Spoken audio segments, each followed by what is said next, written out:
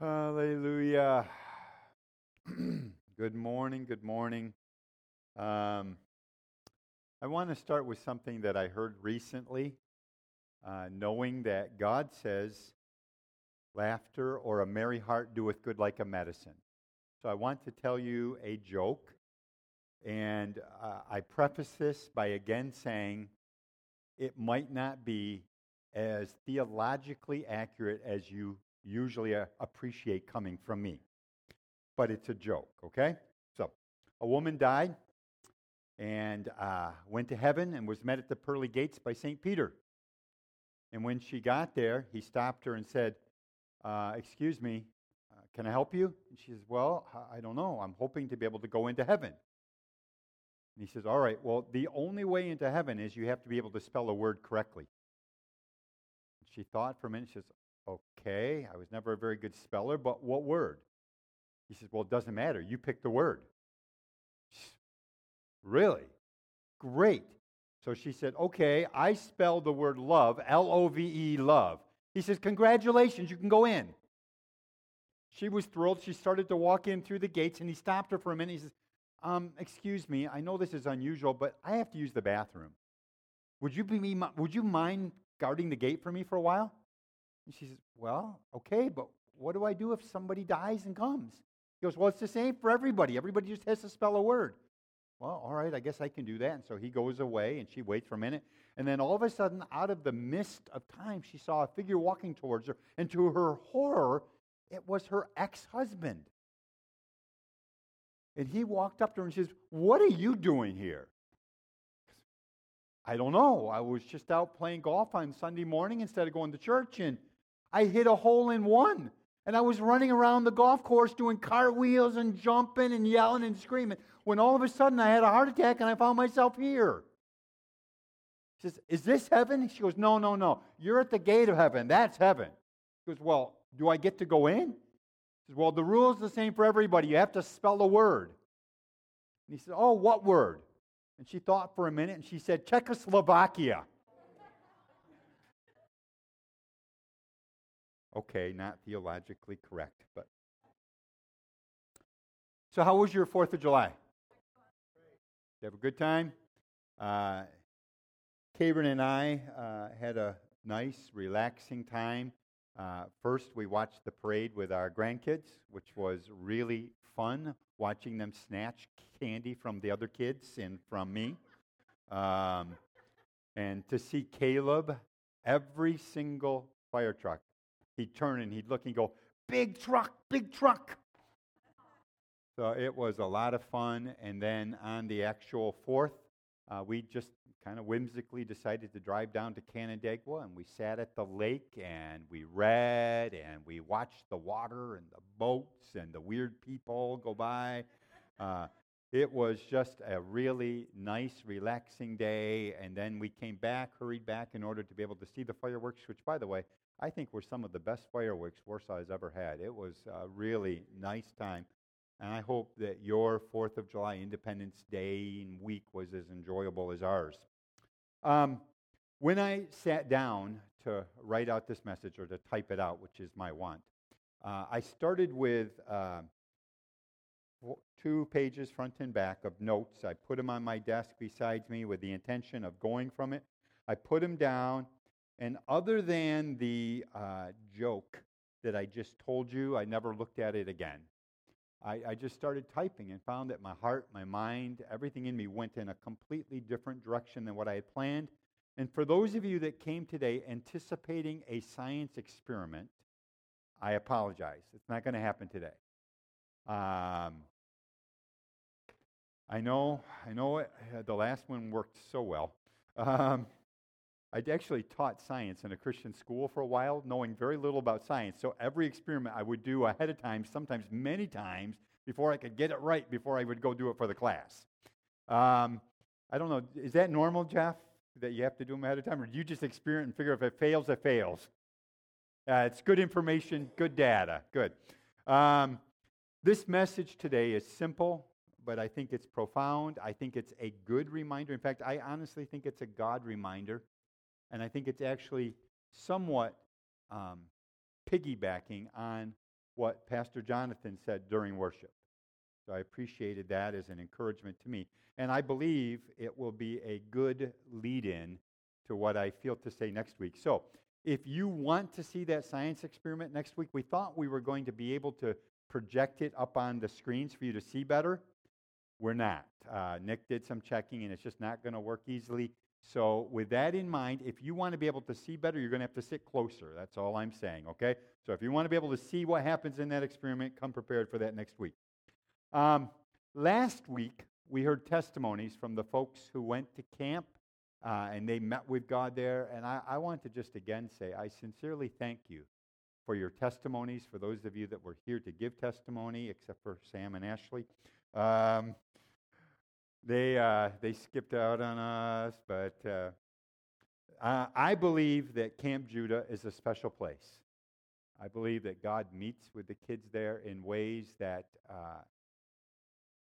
are life-impacting, that set the course of their lives for years to come. I met not so very long ago with the elders of Elam Fellowship, and in the midst of it, I asked the question, how many of you guys ever had a camp experience? And I would say that 80% of them, 80% of the elders of Elam Fellowship said they went to camp, got saved at camp, and got filled with the Holy Spirit, and actually received their call to ministry while at camp. So it has the potential of being significant in the lives of so many.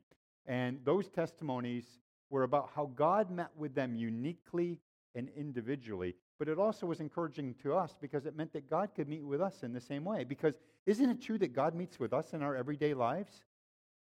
We don't have to go to camp. I'm not in any way minimizing the importance of camp. You already know that. I've already said it. But it does say something about us that we wait for camp to have an encounter with God. Or we wait for church. When the truth is, God encounters us on a day-by-day basis. We can hear the whispers and the thunders of God in our everyday life, in small little serendipities, as well as in mighty moves of this all-powerful God. How many of you remember the occasion in Jesus' life in which, towards the very end, he came to a little town called Gethsemane?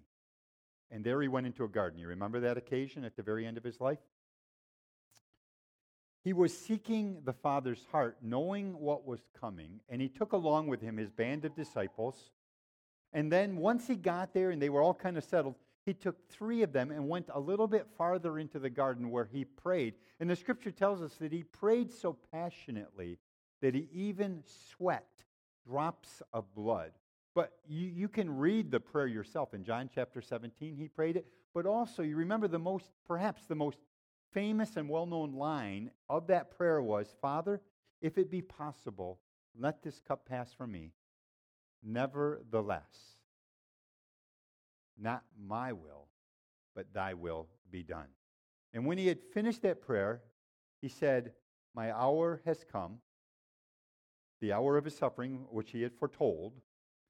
And as they went out from that secluded place, one of his disciples who wasn't present, Judas, came and met him and kissed him on the cheek. And Jesus said to Judas, Judas, do you betray me with a kiss? And at that moment, there was like this commotion among all of them because Judas didn't come alone. He came with a whole band of soldiers carrying clubs and swords and lamps and torches. But there was a commotion, and the scripture tells us that one of Jesus' disciples took a sword and he cut off one of the guy's ears. John, in his gospel, tells us that the disciple who did it was Peter. And the guy whose ear got cut off was Malchus. And I took a little bit of time thinking about that. By the way, Jesus tells Peter, put your sword away. It's not time for that. I don't know if you've thought about it, but I took some time this week thinking about why did he bother? He knew what was going to happen. He knew that he was going to die an ignominious death of agony on a cross. He had already foretold that. He told his disciples, I'm going to go and I'm going to suffer many things. I'm going to lay down my life. He knew he was going to die. He knew it would be hard. He had just been praying about that very thing, saying, Father, if it's possible, let this cup pass from me. Why bother with this guy's ear, who, by the way, is an antagonist? He was an opponent, an enemy of Christ. Why bother healing him of all people? Why take the time? Why make the time? And I want to suggest to you, and this is kind of where I'm going today, I believe that act was a love note from God. Now, how many of you have ever gotten a love note? How many of you remember your first love note?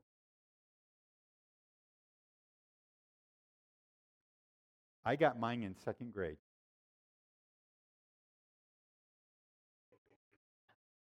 Second grade, I sat next to this little girl who had red hair. Her name, I still remember her name. Her name was Rebecca Getmeyers.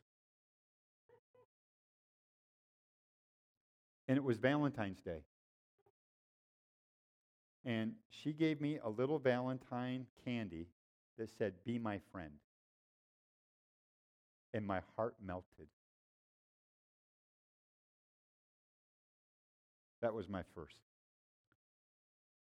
We get love notes throughout our lives. But I believe this was a love note from God. But my question is, love notes have to have a recipient. You have an author, obviously, someone who scribed that note. But you have to have a recipient. Who did this love note go to? I want to suggest that, first of all, it was to the soldiers, the boots on the ground. And remember, these were not just your run-of-the-mill ordinary jarheads or G.I. Joes or anything like that. The Scripture is clear. The Scripture tells us that these were soldiers of the Pharisees and the chief priests.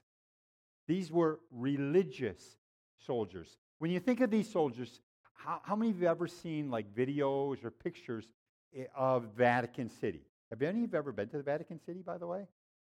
Yeah. And out in front of Vatican cities are these Swiss guards that guard this small but extremely rich nation city. Well, that's kind of what these soldiers were. These were religious soldiers on the ground. Now think about it. If you were a soldier sent to arrest somebody, you're going to go arrest Jesus. What's going on in your mind? I would suggest to you absolutely nothing other than when they can get done and go back to the barracks and eat. Because that's kind of how soldiers think. You do your duty. You do your job. We're commanded to arrest this guy, and we know that we can't legally arrest him unless there is justifiable cause under our own laws. So they have to assume there was cause. Early on, the religious leaders, the Pharisees, the Sadducees, the chief priests, who were like the lawyers of the day, who made sure every T was crossed, every I was dotted. These guys all got together, and they decided that they didn't like Jesus very much. In fact, Matthew chapter 12 says that they got upset with Jesus enough to want to kill him. Do you know why? Because he did something on the Sabbath that they didn't like. Do you remember what it was? He healed somebody. And they decided they didn't like him because he healed on the Sabbath, and that was disallowed. And that was bad enough. But by the end of Matthew chapter 12, when they're challenging Jesus and Jesus is having a conversation with them, he says, "You'll forgive me, but I must do that which my Father in heaven is doing." And they got upset and they said, "Blasphemy. You just said God is your Father, laying claim that you are equal to God." And they wanted to kill him. So here these soldiers come along. They knew all of that. I mean, there'd been all kind of talk around the barracks. You know there is, because that's just how people are. There's talk around churches. There's talk around barracks. And they knew this Jesus, he just had to go. He had to die. And so they came to arrest him.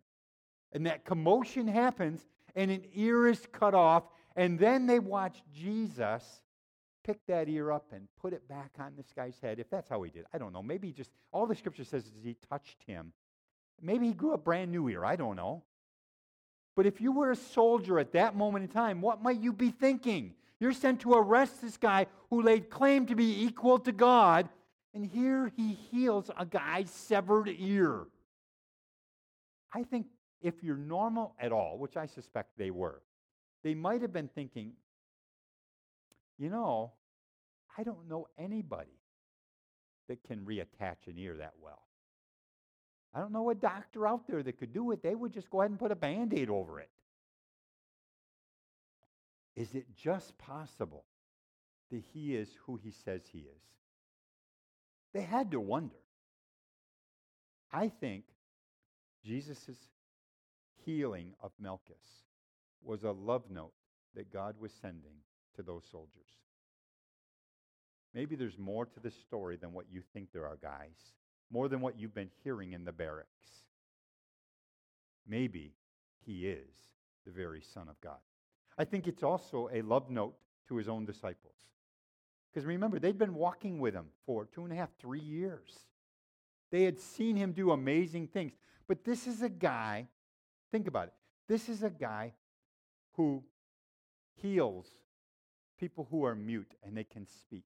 Deaf ears can hear. Blind eyes can see. Lame legs can walk. He feeds thousands with some scraps. He even raises the dead.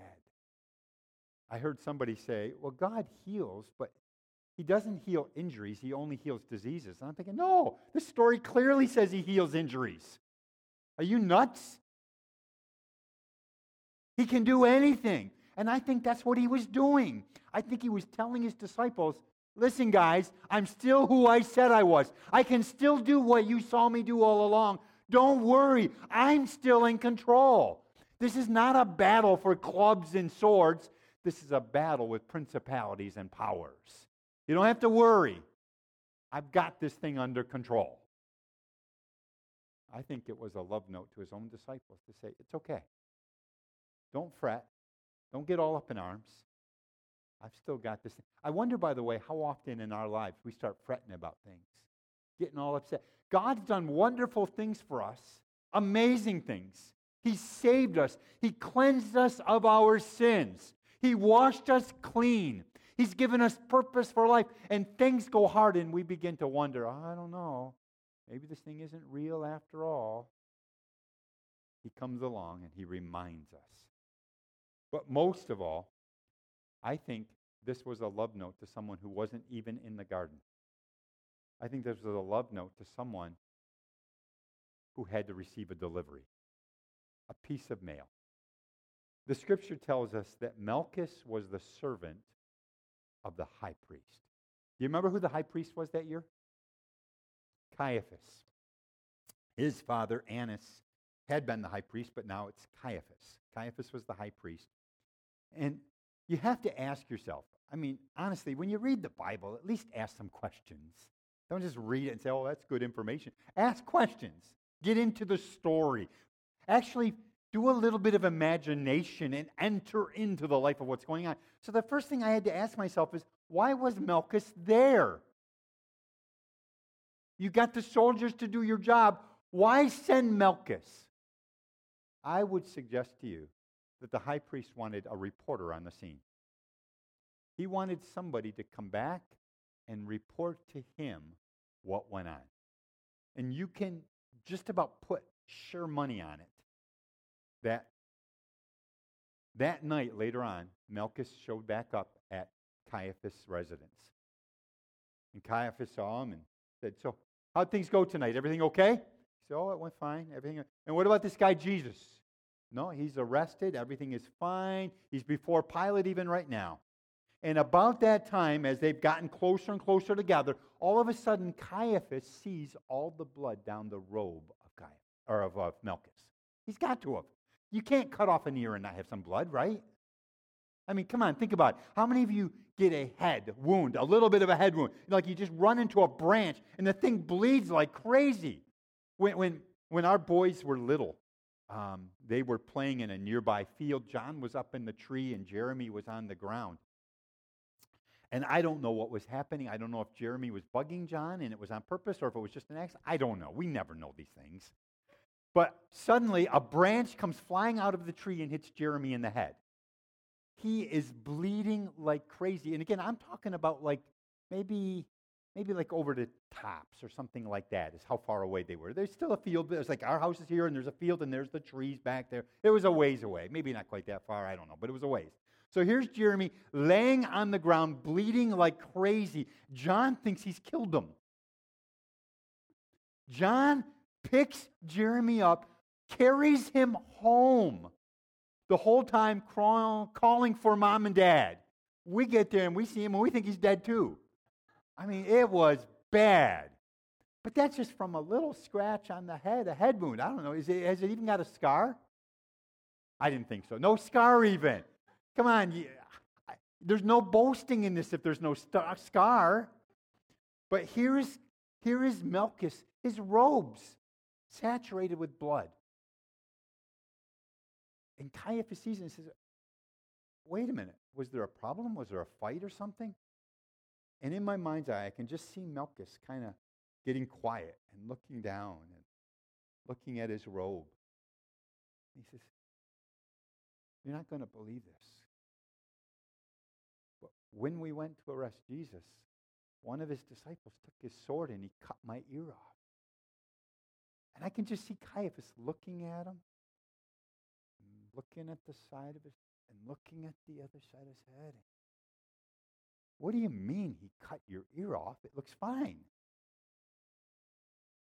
And I have to believe that Malchus was just unbelievably confused. Here he is, the servant of the high priest, who's supposed to have all the answers and to be the religious guru of all, God's servant on earth. And yet this guy, Jesus, he says to Caiaphas, he touched my head, and I was completely healed. I think this was a love note from God to God's high priest. Because the high priest was always God's.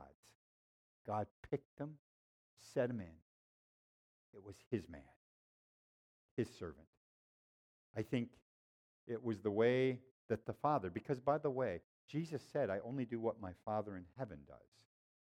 I think it was a love note from the Father to Caiaphas saying, you know, it's not too late. You can change this whole thing. You can undo what you've been trying to do. It's time to start over. It was a love note from God to Caiaphas. And I believe that just as God spoke to you guys who went to camp, to the staff members, and he met with you in unique ways, each one individual, each one different. Some of you met with God in worship. Some of you met with God during the preaching. Some of you met with God during daily activities and in the events. Some of you met with God through the interaction with other people. But just as those were God's love notes to you, I would suggest to you that God regularly sends love notes to all of us. If we would but have eyes to see and ears to hear. God has a way of meeting each one of us in a way that can minister to our own soul. It might be something simple like the touch of a hand. Do you know, one of the things that we discovered when we used to go to nursing home ministry quite a bit is touch means a lot to folks in the nursing home. Did you know that? They love it when you walk by them and you recognize they're there by just the touch of your hand as you're going by. And do you know it still matters to us? You don't have to wait till you're in a nursing home. It matters to us. The shaking of a hand matters. It's two men looking at one another and saying, you matter. I recognize you're here. You're important to me. Touch matters. Or for ladies, it's, I watch ladies come into church and they see one another and their face lights up. They're happy to see one another and they hug. Ladies like to hug. Guys, guys, we don't do that kind of stuff. We shake hands. So my dad always, men shake hands. But ladies like, they don't even have to have a reason to hug. They just like to hug. Just hug. God can show up in so many different ways. Yesterday, we had a small thing go on, and there were a bunch of little kids. And so there was this double stroller that there's actually for being pulled behind a bike, I think.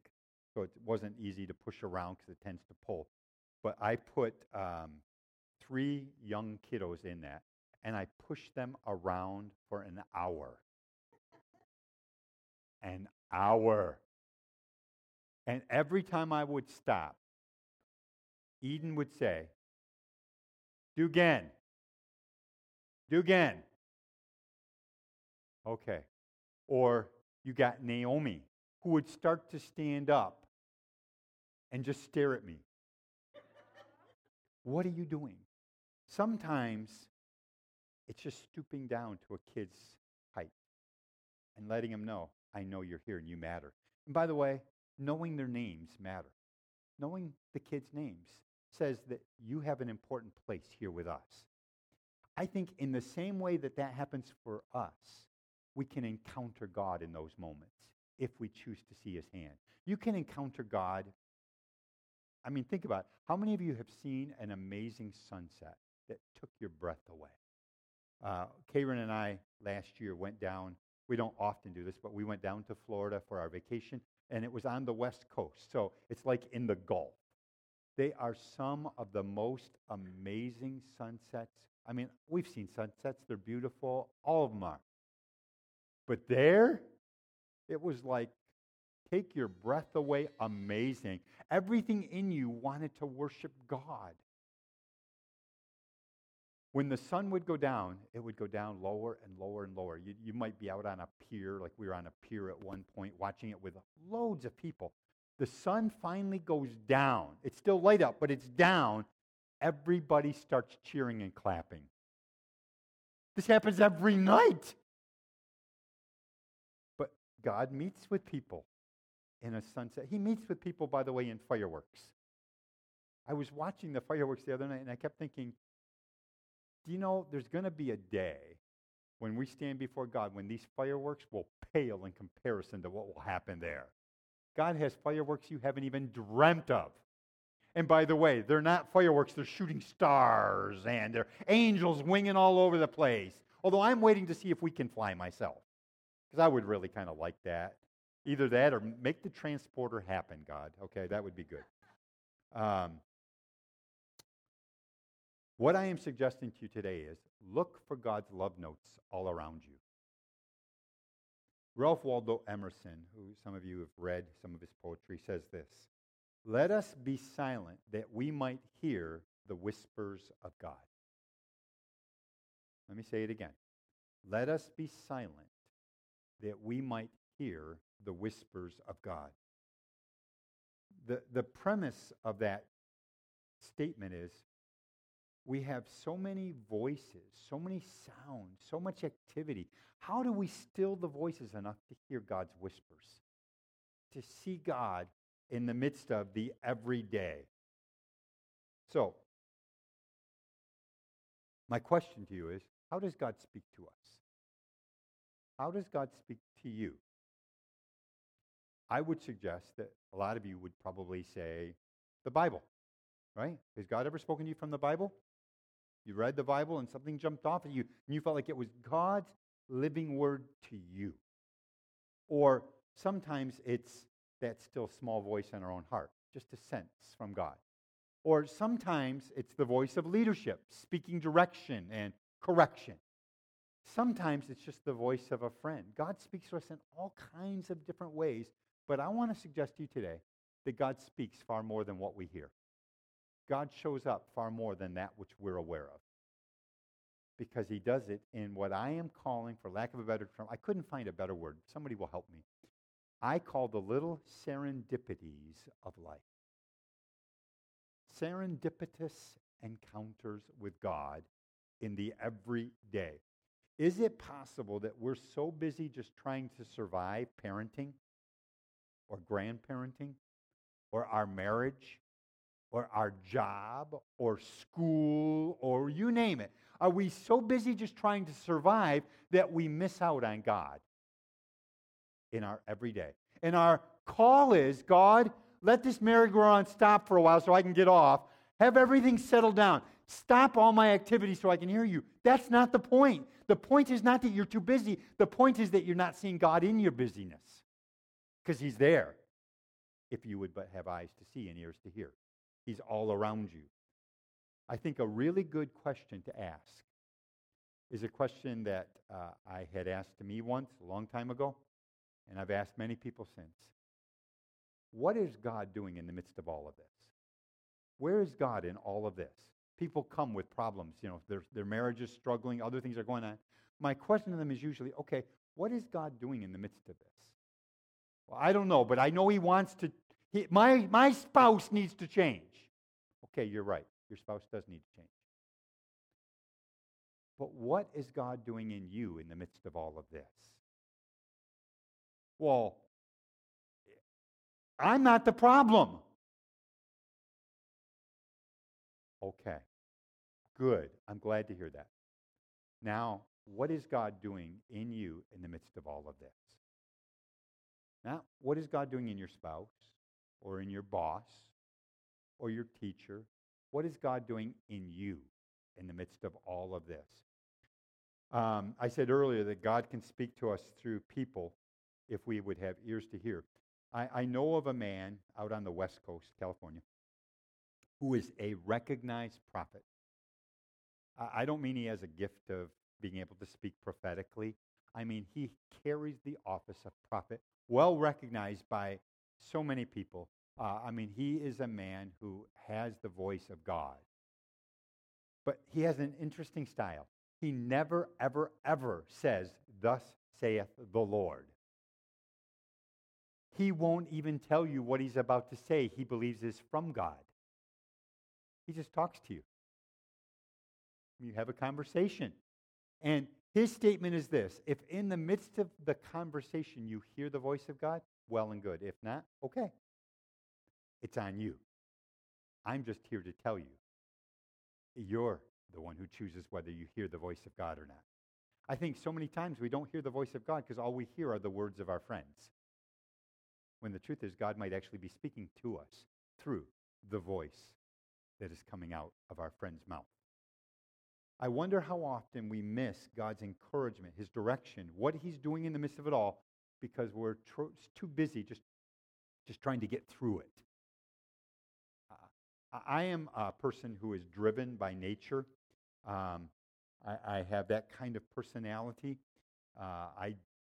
If anything can be done at 100%, I want to do it at 110%.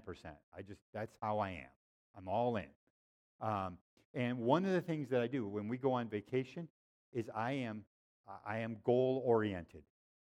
My goal is to get there. And so along the way, I will regularly hear my wife say, "I thought we were going to stop." We are. When we get there. We stopped easily 2-3 hours ago, and you used the bathroom. What do you want? We're going somewhere.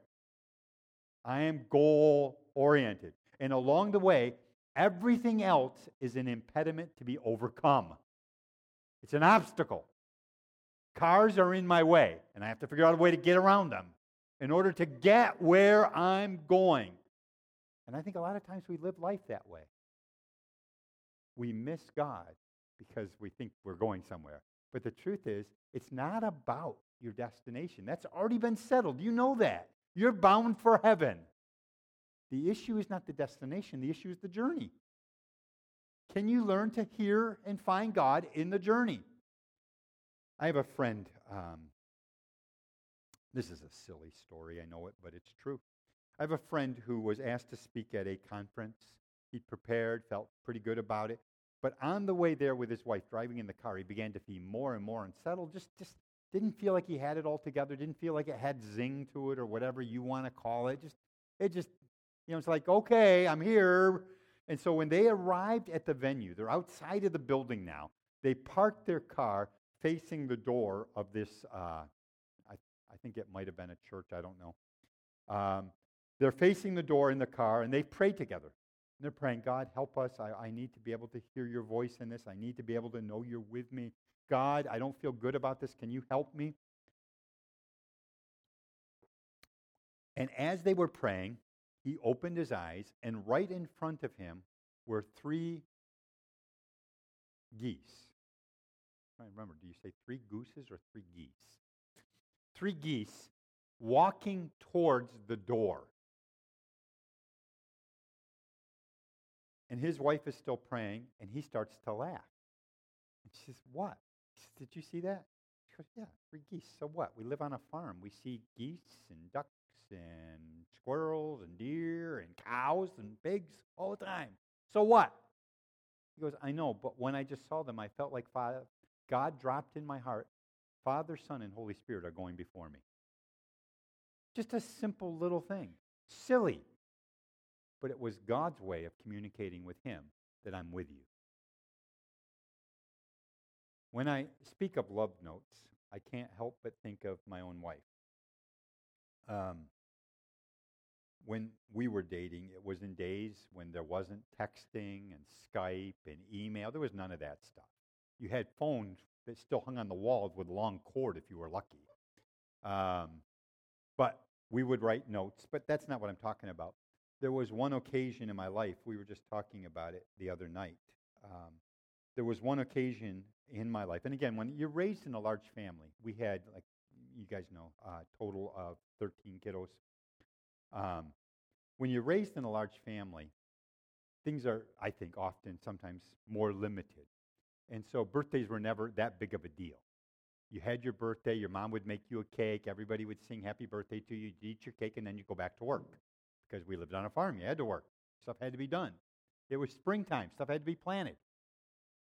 So birthdays were never a huge deal. Well, Karen got permission from the dean of our Bible college to go into my room, my dorm room, when no one was there, and she put all of these little cards around my room hidden away. Hidden. You know, like under the pillow or in my Bible or something like that. And in each card was a note from her. And each card represented a year. So like she started with, congratulations, you had a baby, to 1-year-old, to 2-year-old. Each card had like a number on it kind of thing, all the way up to my present age at that time. And she hid them around the room as love notes to me. I've had to travel, like this year, going to China and Vietnam. I've had to travel without my wife. And one of the things I have learned to look forward to is I know that whenever I get where I'm going and I open my luggage, somewhere secreted in my luggage is a packet of love notes. And there's one for every single day that I'm going to be away. And by the way, didn't expect that kind of response. This year, I did the same for her. No. Don't say, oh. It was an abysmal failure. Her notes are, I'm praying for you, and God gave me this scripture for you for today. And she's writing all these nice, loving notes to me. Mine were, today I'm in such and such a place, and you're going to the therapist for this date, so have fun. Mine was a schedule. Hers were notes. But I tried. I want to suggest to you today that we have to learn to act upon the nudges of God. Recently, a dear friend of ours discovered that she had a cyst on her brain. And they had to have surgery. It was very, very serious, and we're still praying for her.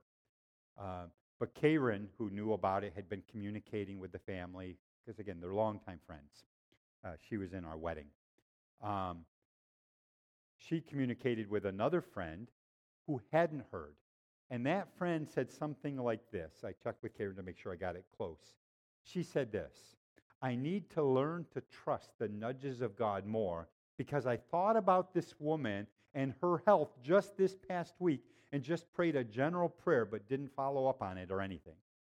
How many of you think that maybe when God brought that woman's name to this other friend's mind that maybe he was telling her to do something. How many of you have ever had God drop a name in your heart or mind? Just out of nowhere. Maybe, you hadn't been thinking about him, and just suddenly you think about it and you think, I wonder. Maybe it's to call somebody. Maybe it's to write a letter, a note. Maybe go and talk with someone or pray for someone, or maybe make them a plate of hot chocolate chip cookies, whatever it is that God brings to your mind. Just saying. We have to learn to act upon the nudges, because this is what happens. When you act upon the love notes of God, it's like the kingdom of God begins to open to you. You feel more connected, more aware, and more a part of what God is doing. It wasn't all that long ago that I was driving on my way to Rochester to visit Brother Veach, who's in the nursing home up there. And God brought a specific brother's name to my mind. It had happened several times over a couple of weeks. And he did it again. And I prayed for him, but it just kept weighing on me. And so I decided to do what is unusual for me. I went ahead and used my headset and called him. And I somewhat abashedly said, hi, brother, how you doing? You were on my heart and mind, and you have been for a couple of days, couple of weeks, and I just wanted to check in with you. Everything okay? His response honestly blew me away, because at first he was just really quiet, and I almost hung up. I almost thought, okay, he thinks I'm just a creep. You're like, what are you, stalking or something? This is weird. But then he said this. He said, you could not believe how timely this call is. He said, I've been sitting in my office right now as a pastor, thinking that maybe this whole thing called ministry just is not worth it at all, and I'm thinking about quitting. And I want to thank you for calling me. Maybe I can get back in the saddle. Now, I got to tell you, I am one of the most clueless people in life, because I am so goal-oriented, so destination-driven. I'm not good at this. But every once in a while, we have to stop and say, God, are you trying to say something to me? Or are you trying to say something through me? Because as fun as it is to receive love notes from God for you, it is sometimes even more fun to believe that God might actually make you be a love note to someone else. His love note, and you get to be the postman, or the postwoman, as the case might be. Postperson, to be politically correct. What I'm asking us today is to become more aware of God's activity in our lives on an everyday basis, and be more open to the nudges of the Holy Spirit, that God might actually use you to minister his life, his hope, his healing to somebody else. Scripture I want to read. I've referred to others, but let me read this one. I think you guys might be aware of this scripture. You tell me. And we know that all things work together for good, for those who love God, to those who are the called according to his purpose. For whom he foreknew, he also predestined to be conformed to the image of his Son, that he might be the firstborn among many brethren. How many of you know that verse? Verses. Where is it? Romans 8, 28 and 29. Most of us know 28.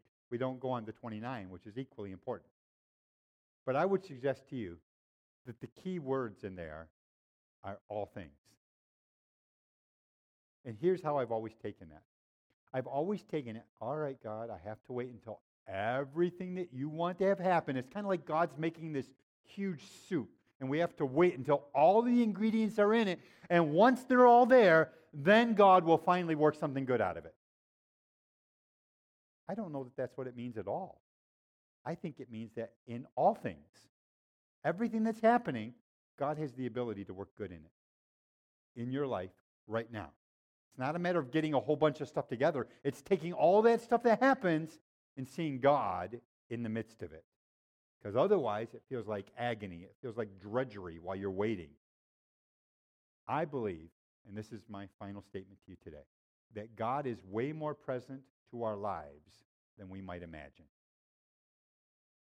I think God might actually speak to you through your marriage, through your children, through your boss, through your coworkers, through your brothers and sisters in Christ. I think God wants to meet with us and is already inviting us through love notes far more than what we've been aware. And so my challenge to you today is very simple, but I think it's profound. I think it can change how you live life. Can you become more and more aware, asking God daily, help me to see you today? Every morning when you get up, you take your feet and you put them out on the floor. Before you move, say, God, help me to become more aware of you today. In the small things and in the big things. Help me to become more aware of you. Would you stand with me? And again, God willing, who knows, next week, all things remaining equal and working well, we will do another science experiment to reveal what I believe is another biblical truth that is essential in our faith and in our walk with Him. Would you bow your heads? Very simple word today. Seeing God in the everyday. Father, I thank you for the way in which you have spoken to me through the years.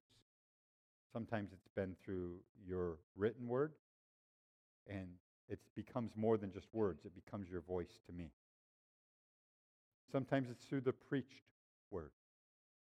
And Lord, I can't tell you how many times I feel like what they're preaching is your exact word to me at that moment. But Lord, sometimes you speak to me through others, through people, through friends, through my family, through circumstances. You're trying to send a love note to me. And Lord, sometimes I've been blind to it, and I don't want to live my life that way. I don't want to live so busy getting somewhere that I miss the joy of being on the way. Not in the way, but on the way. And so, Lord, I'm asking you to help me and to help us to very simply become more aware of you today and more aware of you each day as we walk with you. In the little serendipities of life, that we can see the hand, the footprint, the voice of God. And that we can be encouraged because we have become more and more aware of you. Lord, you didn't wind this world up and say, good luck, everybody. You have been and remain intimately involved in every aspect. Lord, help each one to become more aware, I pray. In the name of Christ, amen. Amen. The Lord bless each of you. Become more aware of Him. God bless you.